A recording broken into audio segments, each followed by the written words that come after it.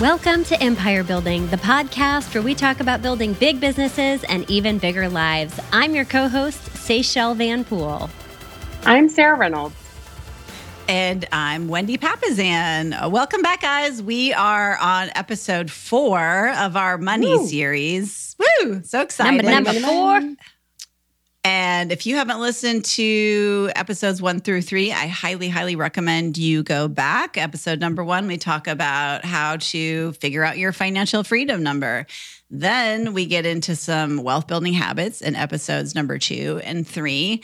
And the next 3 episodes we're going to talk about are sort of more of the kinds of investments that you can make and how they work. So a real sort of just tactical episode. And then we're going to share a lot about some of the investing that we've done. So, yeah. And before I forget, I just wanted to remind everyone, if these episodes are resonating with you and you're thinking to yourself, gosh, I would like to learn more. I would like to grow my financial wealth and I'd like to learn more about it.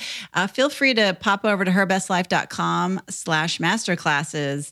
We have a special discount code for Empire Building Podcast for our Her Rich Life class. And you guys, it's different than the podcast. Okay. The podcast is just us spitballing about stuff and talking about our journey. And the masterclass is extremely tactical, and it's got a workbook, and it has questions, it's thought-provoking. Yeah, you can't do the masterclass while you're driving around in your car or running around the lake. So our code is EBP, which is Empire Building Podcast. And we're just so excited to jump in.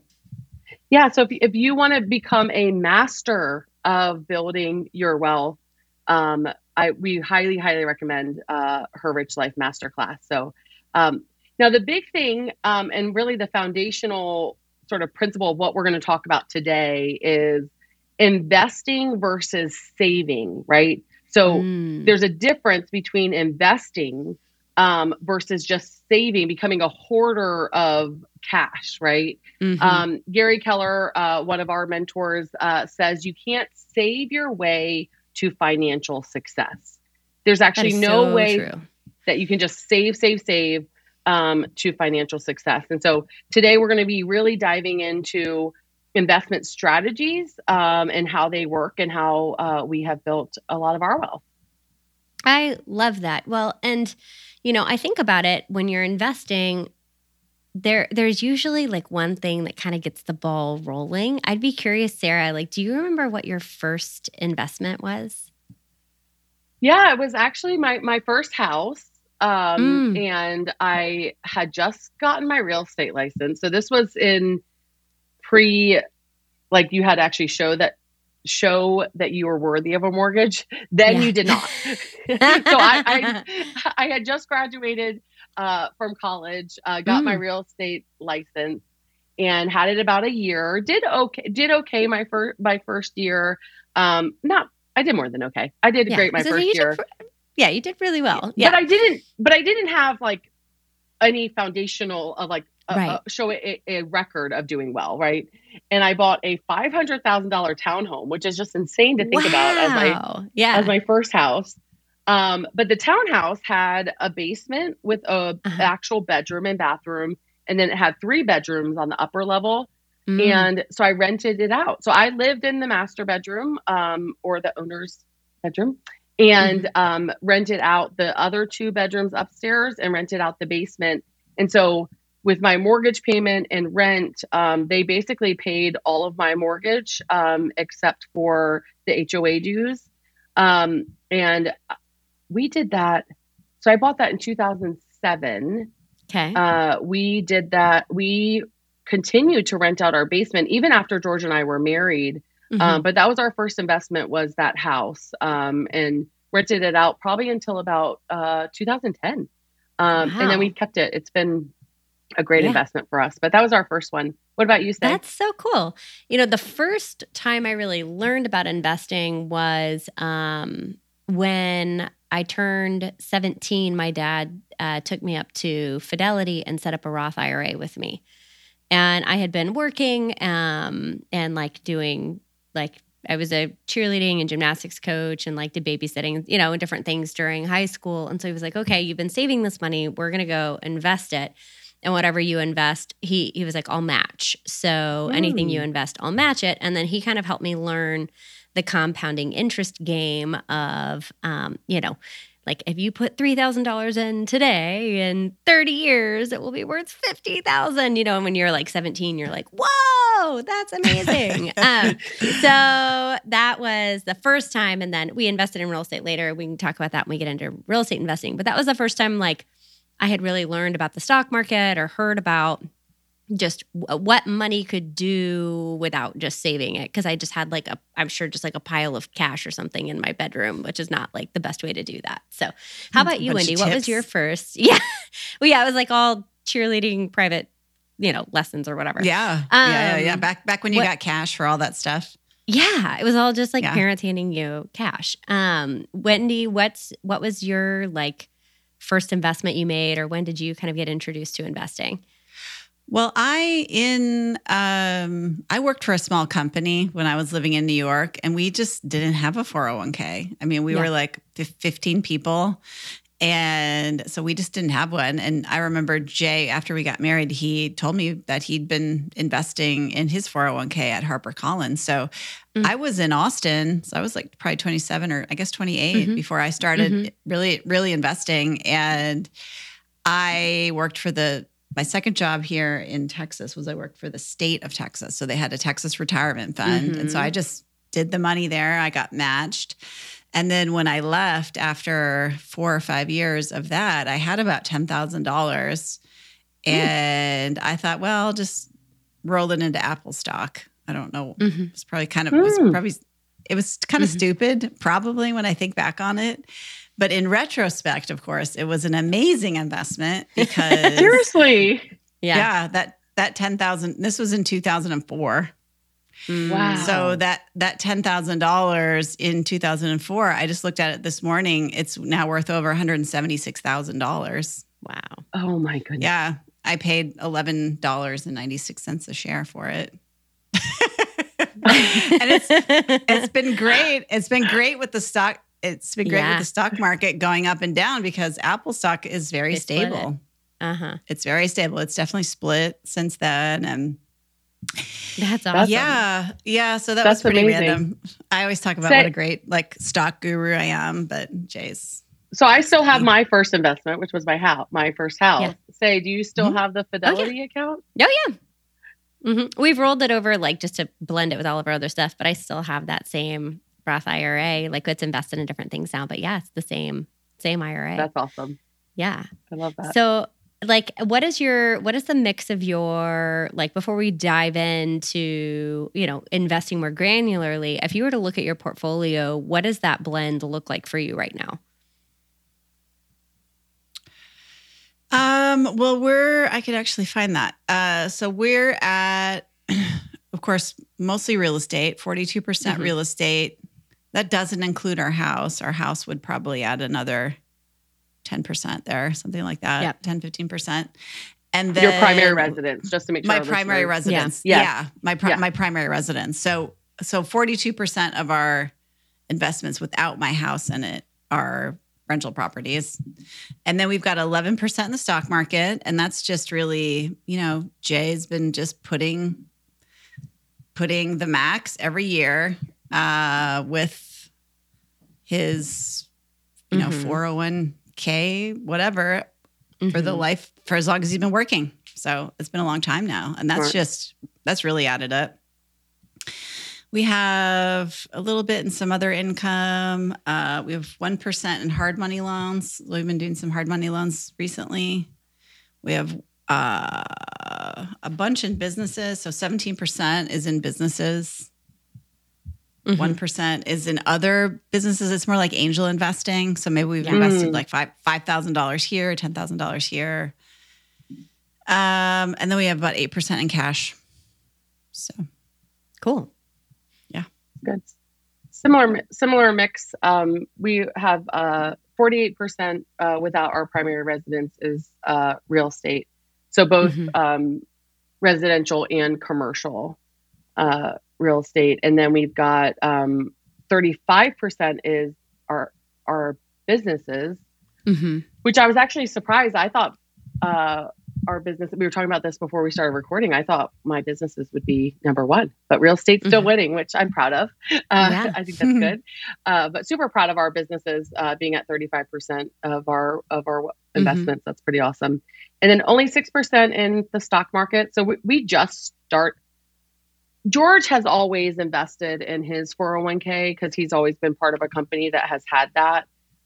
We just started a 401k a few years ago, 3 or 4 years ago, for Empower Home. And we have, and so I do that, of course.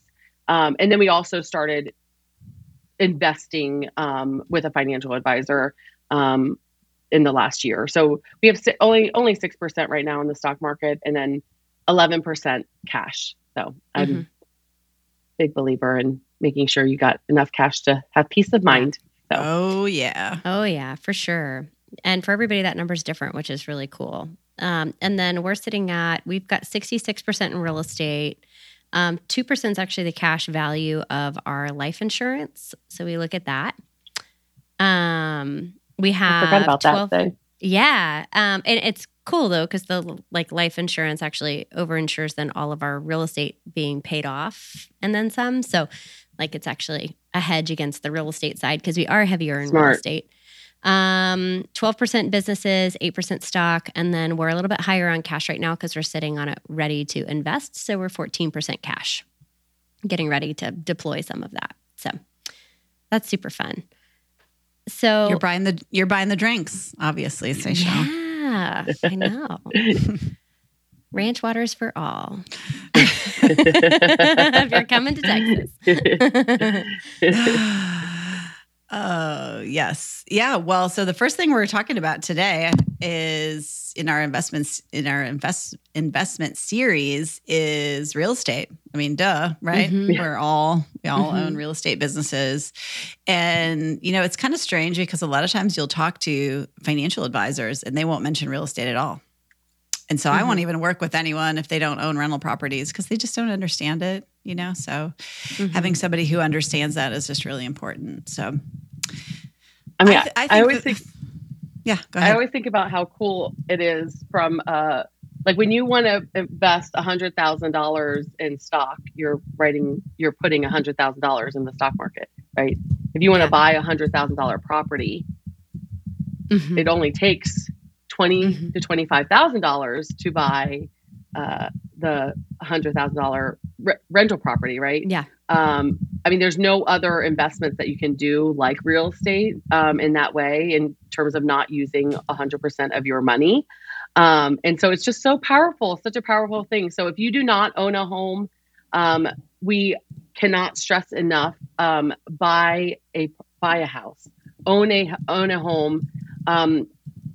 My first investment, like I said, was my house, and then I house hacked it, meaning I had renters living with me, and paying the mortgage. And so your very first investment should be real estate.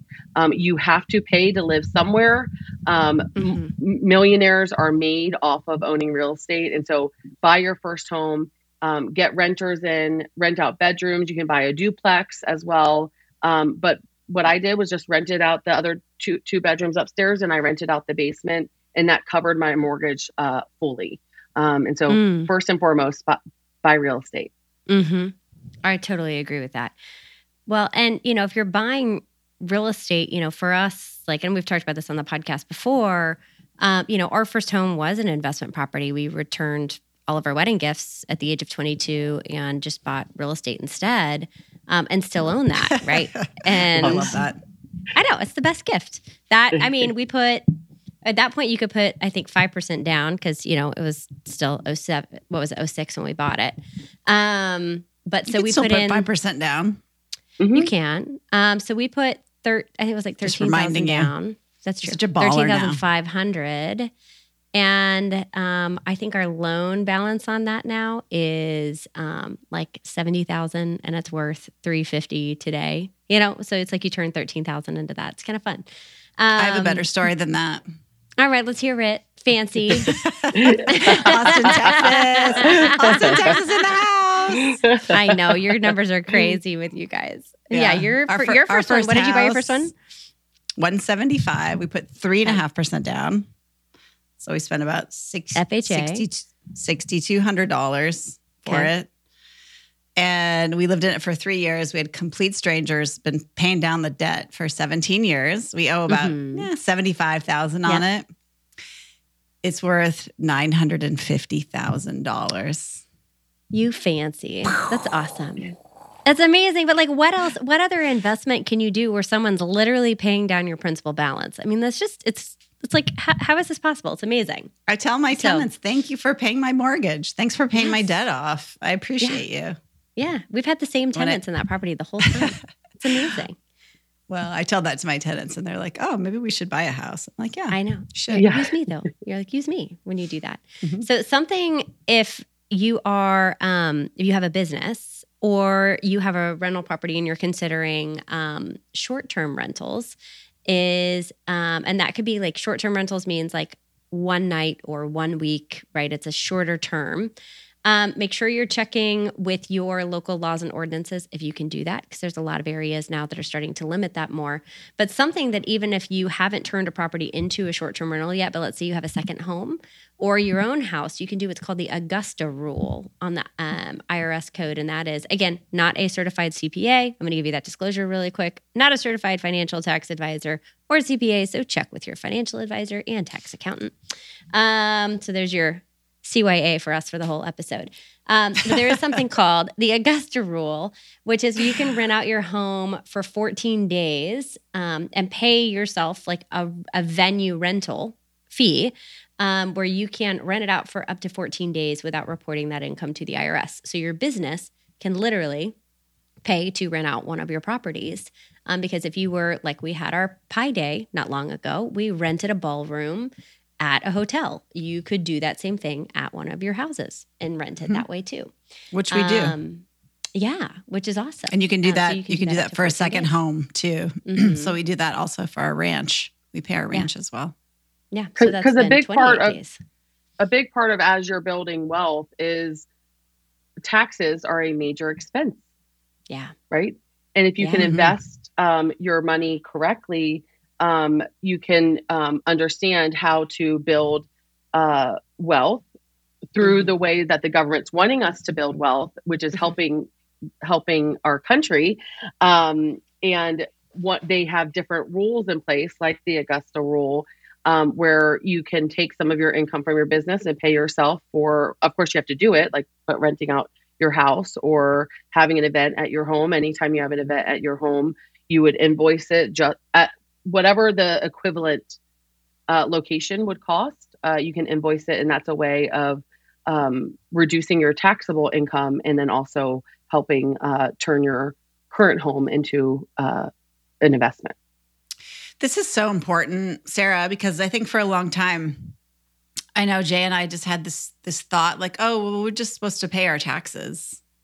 You know, we're just gonna pay our taxes. Yeah. And we didn't really take, and I'm not going to say take advantage, but we didn't really understand the tax rules that were in place in order for us to essentially to save money on our taxes. And you know, when you have a very high income, that's just, you know, it's a lot of money. It's hundreds of thousands of dollars that you're paying in taxes every year. And we just thought for the longest time, we thought, well, that's just what we do. We're going to be good citizens. Yeah. And we've really changed our thinking on that because it's exactly what you said, Sarah, which is the government is giving us, you know, ways to save money. They want us to do certain things and they're going to reward us for them. Yeah. Well, and it's interesting too. You said the phrase, you know, we want to be good citizens. And what I love about you two and what we do as well is there's a number of ways to define that and give back and be a good citizen in your community, whether it's creating jobs, it's creating stable housing, whether it's giving back to charity or teaching and leading others. Like there's all these different ways that I know that both of you are that. And so looking at how you define that, not just from a tax perspective, but also from how you show up in the world perspective, I think is something that you both do really beautifully. While we're on the short-term rental side, a couple things to consider. We're actually running analysis on a couple of our properties on this right now is, if you're doing the short-term rental, you need to decide if you want that to be a job for you or if you want somebody else to manage that, because you are having to turn those properties over for guests more regularly. So having a manager may be an expense that you need to factor in there. And yes, you may make more revenue, but you also have to take into consideration you might have more expenses or more wear and tear on the property. So furniture, housekeeping, like additional yard maintenance, like all these other little things add up in there that you just need to factor in for it. And then also, just depending on your market, if you are, using one of your properties as an Airbnb or a short-term rental, the clientele, depending on your competition, could be quite picky. And so there are certain areas where, there are professional, like equity companies that run these almost like hotels and have like full-blown management, like rhythms that they're running. And you may be kind of a mom and pop competing with a really large-scale organization that's mastered this. So just consider those things when you're evaluating it, because it is a little bit more nuanced than sometimes people make it out to be. What are other ways you guys can do real estate? Well, you've got your short-term rentals, which to me is 30 days or less. And then you have something that I would call a medium-term rental, which is typically a furnished minimum of 30-day rentals. And this is kind of popping up, at least in Austin, because we have a lot of people moving here. So people are looking for basically short-term furnished corporate housing. And then in Austin, we do have a lot of restrictions around how many short-term Airbnbs there can be. And so this way you've got a short-ish term property. But it's not going to have the kind of turnover. You're not going to be cleaning it every week necessarily. So it might be somebody who's renting it for 30 days, 60 days, 90 days, up to 6 months. And we actually had one of these before the pandemic. We had one, and then I kind of chickened out. And I turned it into a regular term rental. Plus, I didn't want the hassle, if I'm honest. But we started it right before the pandemic, and it was a lot. It was a lot of work. It was more work, I think, than I was. Even though I wasn't necessarily, I had an assistant and everything that was helping me with it. But it was a lot more little stuff. And I'm sure if I had stuck with it and I'd gotten kind of everything right, the thing about a rental property is you kind of have to, the first 6 months are the worst because you don't know the quirks of the property. You don't know what's going to go wrong. And then once you kind of get through that, it's definitely a lot easier. And then you've got long-term rentals, of course, which everybody is probably familiar with, which is you're usually renting for a year to 2 years at a time and turning it over at that point. So I love that. Well, and when you're evaluating what you want to do with your property, this is something we personally have been going through right now, which is you need to know what your goals are for your wealth building. Because as we talked in our previous 3 episodes, there's 2 different ways to play this game. One is the long-term equity pay down and appreciation, where you're buying in markets that you believe are going to appreciate over time, and you're also buying right, so you're buying with some equity at the beginning. But you also have the cash flow game that you can play too. And so getting clear on what it is you're wanting is going to dictate that. Like a lot of our rentals, like our first one we bought, right? We've had the same tenant for 17 years now. Well, the odds are if you've had the same rental, tenant for that long, like our rental rates of raising our rents over and over and over and over again are not going to be as high as some of the other ones in the neighborhood because we haven't had to recarpet, we haven't had to repaint, we haven't had to, restage and repair everything because the same people have been in there for 17 years. So our cash flow is less on it because our appreciation game and the long-term equity play is the game. But now maybe that we're having a conversation of like, Seychelle and Nick really want to buy a property on a lake with a dock and they want to gain additional cash flow to be able to buy that without having to take on additional quote unquote jobs or additional income streams. They want to buy it with passive income. Well, then maybe our cash flow conversation changes versus just the appreciation equity game. So just wanted to throw that out there because we're personally playing that game right now a little bit and looking at how we want to do it. That's good to say. The other thing that you can do with real estate is, of course, commercial. So we've been talking a lot about residential, of course, your first house, short-term rentals, medium-term rentals, long-term rentals, making sure that you're understanding your long-term goals with that.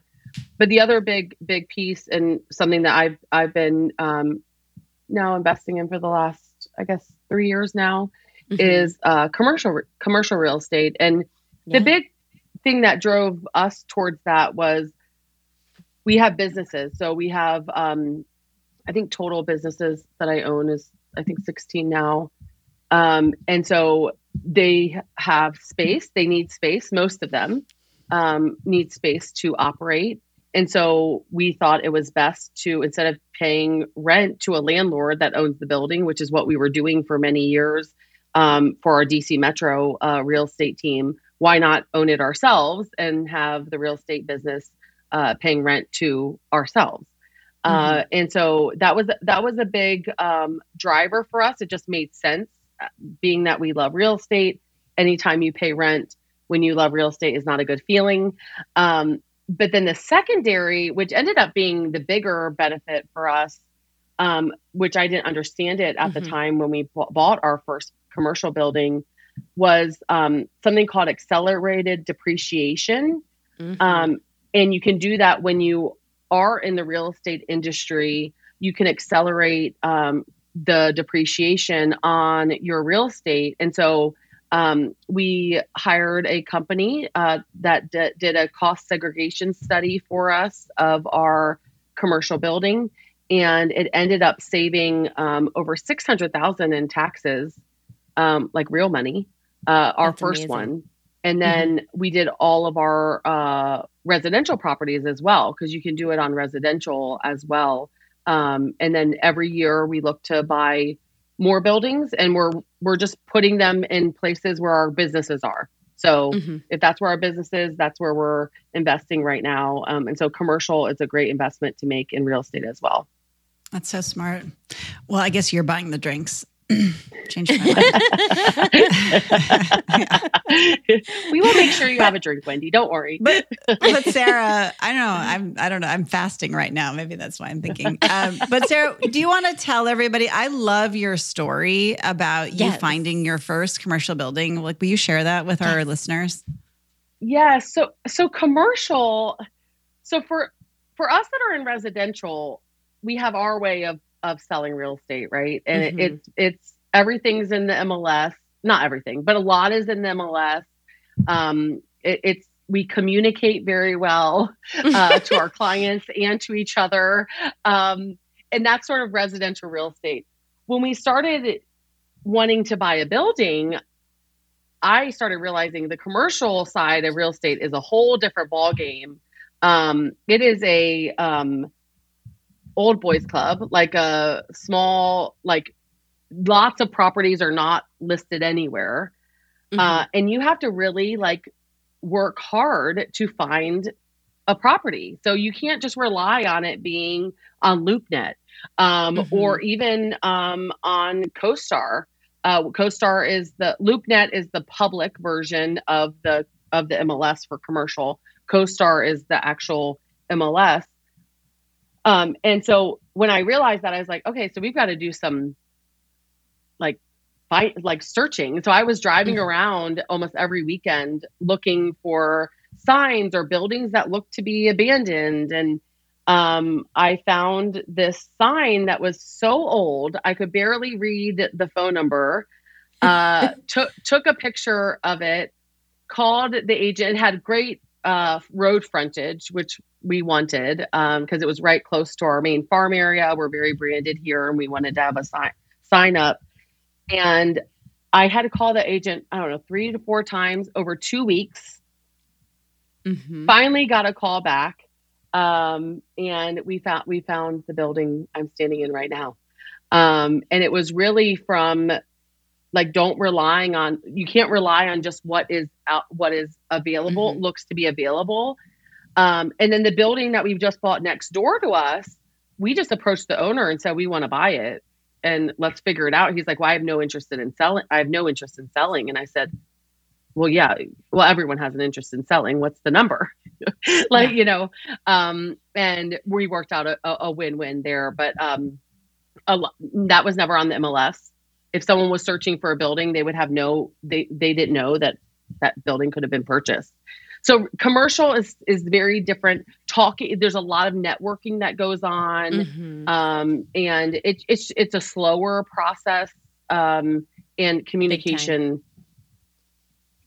A good residential business, it could dominate commercial. Like I'm always like, we need more residential. I know. Like thinking to dominate that it's so industry. True. It's so true. It's crazy. Yeah. Well, the other thing that's interesting about buying commercial is that when you buy a residential property, your finances and everything are kind of on the hook for that property when you go to get your loan. And when you get a commercial loan, it's actually different because the commercial lender is looking at the value of the property really kind of as the collateral, and do the numbers make sense? Like, is the rent going to cover the monthly note? And so you actually have less liability, weirdly, when you're buying a commercial property than you do, because first of all, you've got a lender who's reviewing all the financials. Like they're not going to give you the loan before they do all that. And then the property itself becomes the collateral versus like when you have a residential property, everything else you own is your collateral. So it's a lot less liability, which is opposite of what you think it would be. Mm-hmm. That's so good, Wendy. I know we need to move on, but one more thing on that. I actually learned how to evaluate property by getting the loan for this building. Because what the bank had us do and the questions they asked and the forms they had us fill out, I was like, oh my, it is very good on how they evaluate whether or not it's a good purchase and whether or not they will lend on it. The other thing too is like you create a relationship with typically a small local bank because they like to invest in commercial. Yes. They like to give mortgages on commercial, and they feel like they're part of the community and helping the businesses grow. And so it's a different for our listeners. I know that you guys are, empire builders just as we are. And it's fun because that's really the empire sort of building part of real estate in terms of like from a business standpoint. So I really loved commercial and learning it so far and investing in it. I love that. So guys, real quick, let's start with what's the worst part about investing in real estate? I know with residential, you are dealing with people. So it's not like the stock market. You have like real people involved and it's their home typically that you're dealing with. So there's a lot of emotions there. Does anybody have I have a bad rental story. So this was early on. Actually, it's the house we turned into our office, but we bought a house off of Craigslist in the early 2000s. And remember Craigslist, like way back when?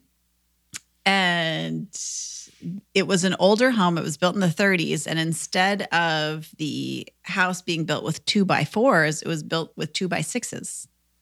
Cool. So the stability of some of the ceilings was a lot less. And one of my tenants called me and he said, "Hey, the ceiling collapsed in one of the bedrooms."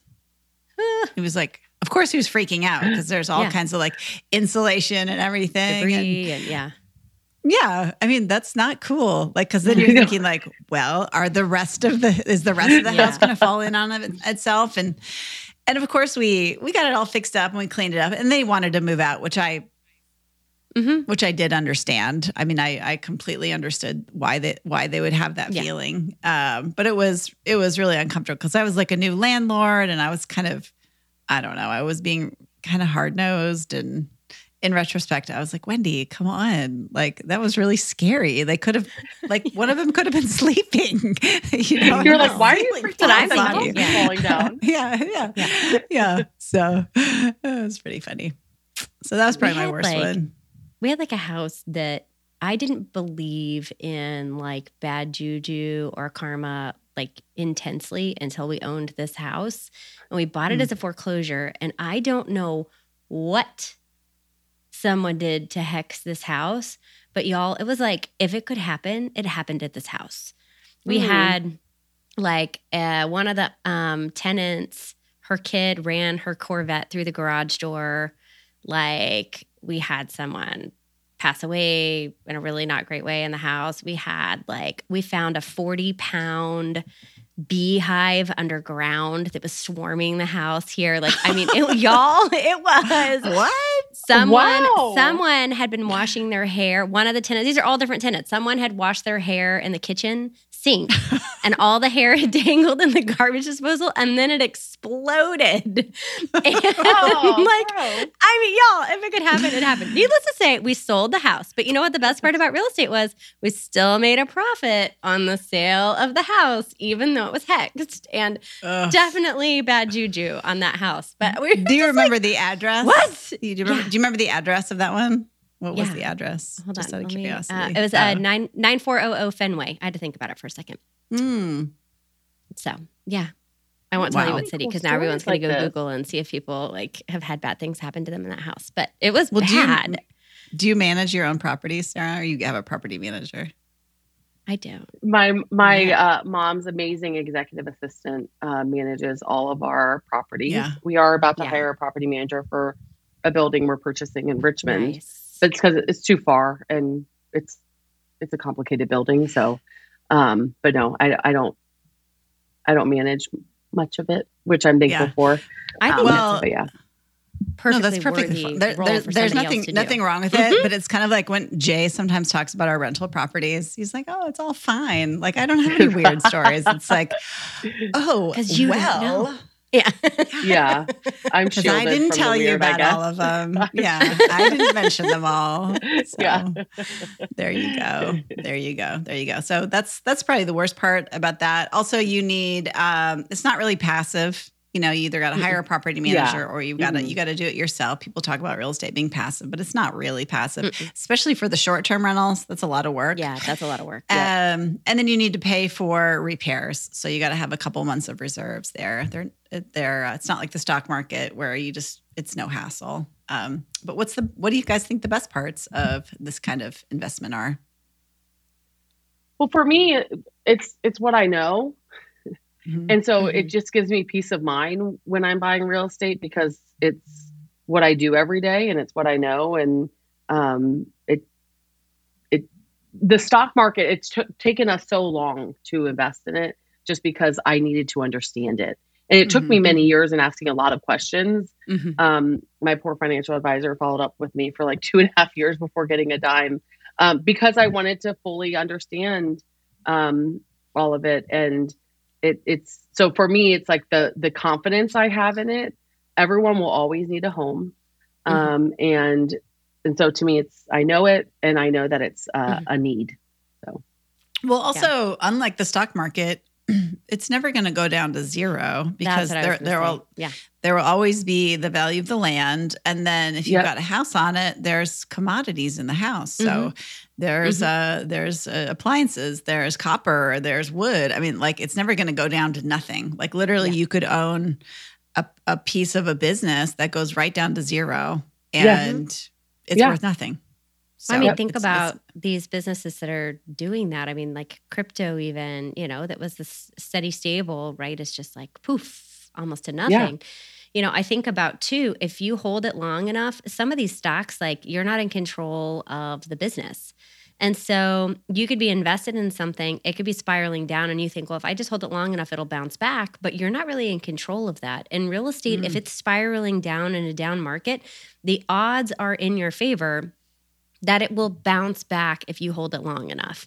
And so it's a patience game when a market's spiraling, but at least it is, to Wendy's point, it's a commodity and an asset that you can physically see, touch, smell, hold, and still sell it down the road while you're paying it off still. So you're still paying it down even in a down market. You're still gaining something. Well, I love that. And not only can you control it, but you can also improve real estate. Yes. So you can take a residential property and get it to be zoned commercial. You can tear the house down and build 2 houses on it. That's kind of that's been our journey in these last couple of years, is figuring out how to create, because the land, honestly, in Austin is what's worth everything. And so can we put an ADU on something? Can we put 2 houses and create more rent that way? I was just going to say, if you have a 40-pound underground beehive in it, you can fix it. You could make honey up. It could be, yes, you could, it could be another passive income stream source of income. Well, and then the best of all, which I think I said in the beginning, right? It's the only investment that you don't have to pay 100% cash for, and then other people can pay the remainder. So you put down 20% cash, 25% cash, and then you have a renter paying off the rest. And yet you own 100%. Like it's magic. Like it's magical. Like it's amazing. And so you can leverage other people's money, both the banks and also your renters, and you can write that off. And so many benefits owning real estate. So many benefits. Yeah. And if you're a realtor, you get a lot of tax benefits from it. That's right. Yep. I know a lot of our listeners are realtors. So yeah, guys. So if you're not investing in real estate, make sure that you start by go ahead and just buy your first home, right? For those of you that don't own your own home, if you can't afford it, go ahead and house hack it. You know, I had a little coaching client in Oklahoma City, and when I explained house hacking to him, it was an absolute no-brainer. I think he's 22 years old, and he's like, absolutely, I have friends that could move in. They can help me pay the rent. Yeah. So do that, and then work your way up. Do what Seychelle did. Do what I did, which is your first home becomes your first rental. Piece of cake, right? Right? Yep. Even if your house might be bigger, you might consider a lateral move, right? Doesn't necessarily have to be a move up. Consider a lateral move, because what that does is you can buy your second home with a lot less money down. You can put 5% down, 10% down. You don't have to save up 20 or 25%. And just understand that rentals are their work. They're not passive income. And yet when I think about the work that I do every month and the amount of money that I get back for it, it's very, very low. My dollar per hour on my rentals is really low. So I would just encourage you guys to really get your investing hat on, right? The opportunity is now. Okay, you guys are listening to this in January of 2023. There's going to be massive, massive opportunities for you. You're going to be looking back in 5 years or 10 years and saying, oh, wow, I wish I'd invested in 2023. And real estate is going to be the number one investment out there that you wish you had done. So get off your duff, figure it out. Do like Sarah said, don't take 2.5 years to figure out the stock market. Yeah. But look at the people around you and go out there. And this is going to be a really big part of your big life someday. So go out, continue to build your big business and create an even bigger life. Bye, guys. Bye, guys. Bye. Just a reminder, you guys, as we are running through this awesome wealth building and money series with you, we just want to give you a quick blanket reminder, because our friends at Keller Williams and the legal team would thank us for it, that we are not financial advisors, CPA, tax advisors, or anyone that is tied to your individual finances. So if you are wanting more information about this, these are tips, ideas, tactics, and ways in which you can build wealth, but always find a seasoned professional that is a seasoned professional in this specific field that you're needing help with to assist you in your finance, tax, or wealth building journey.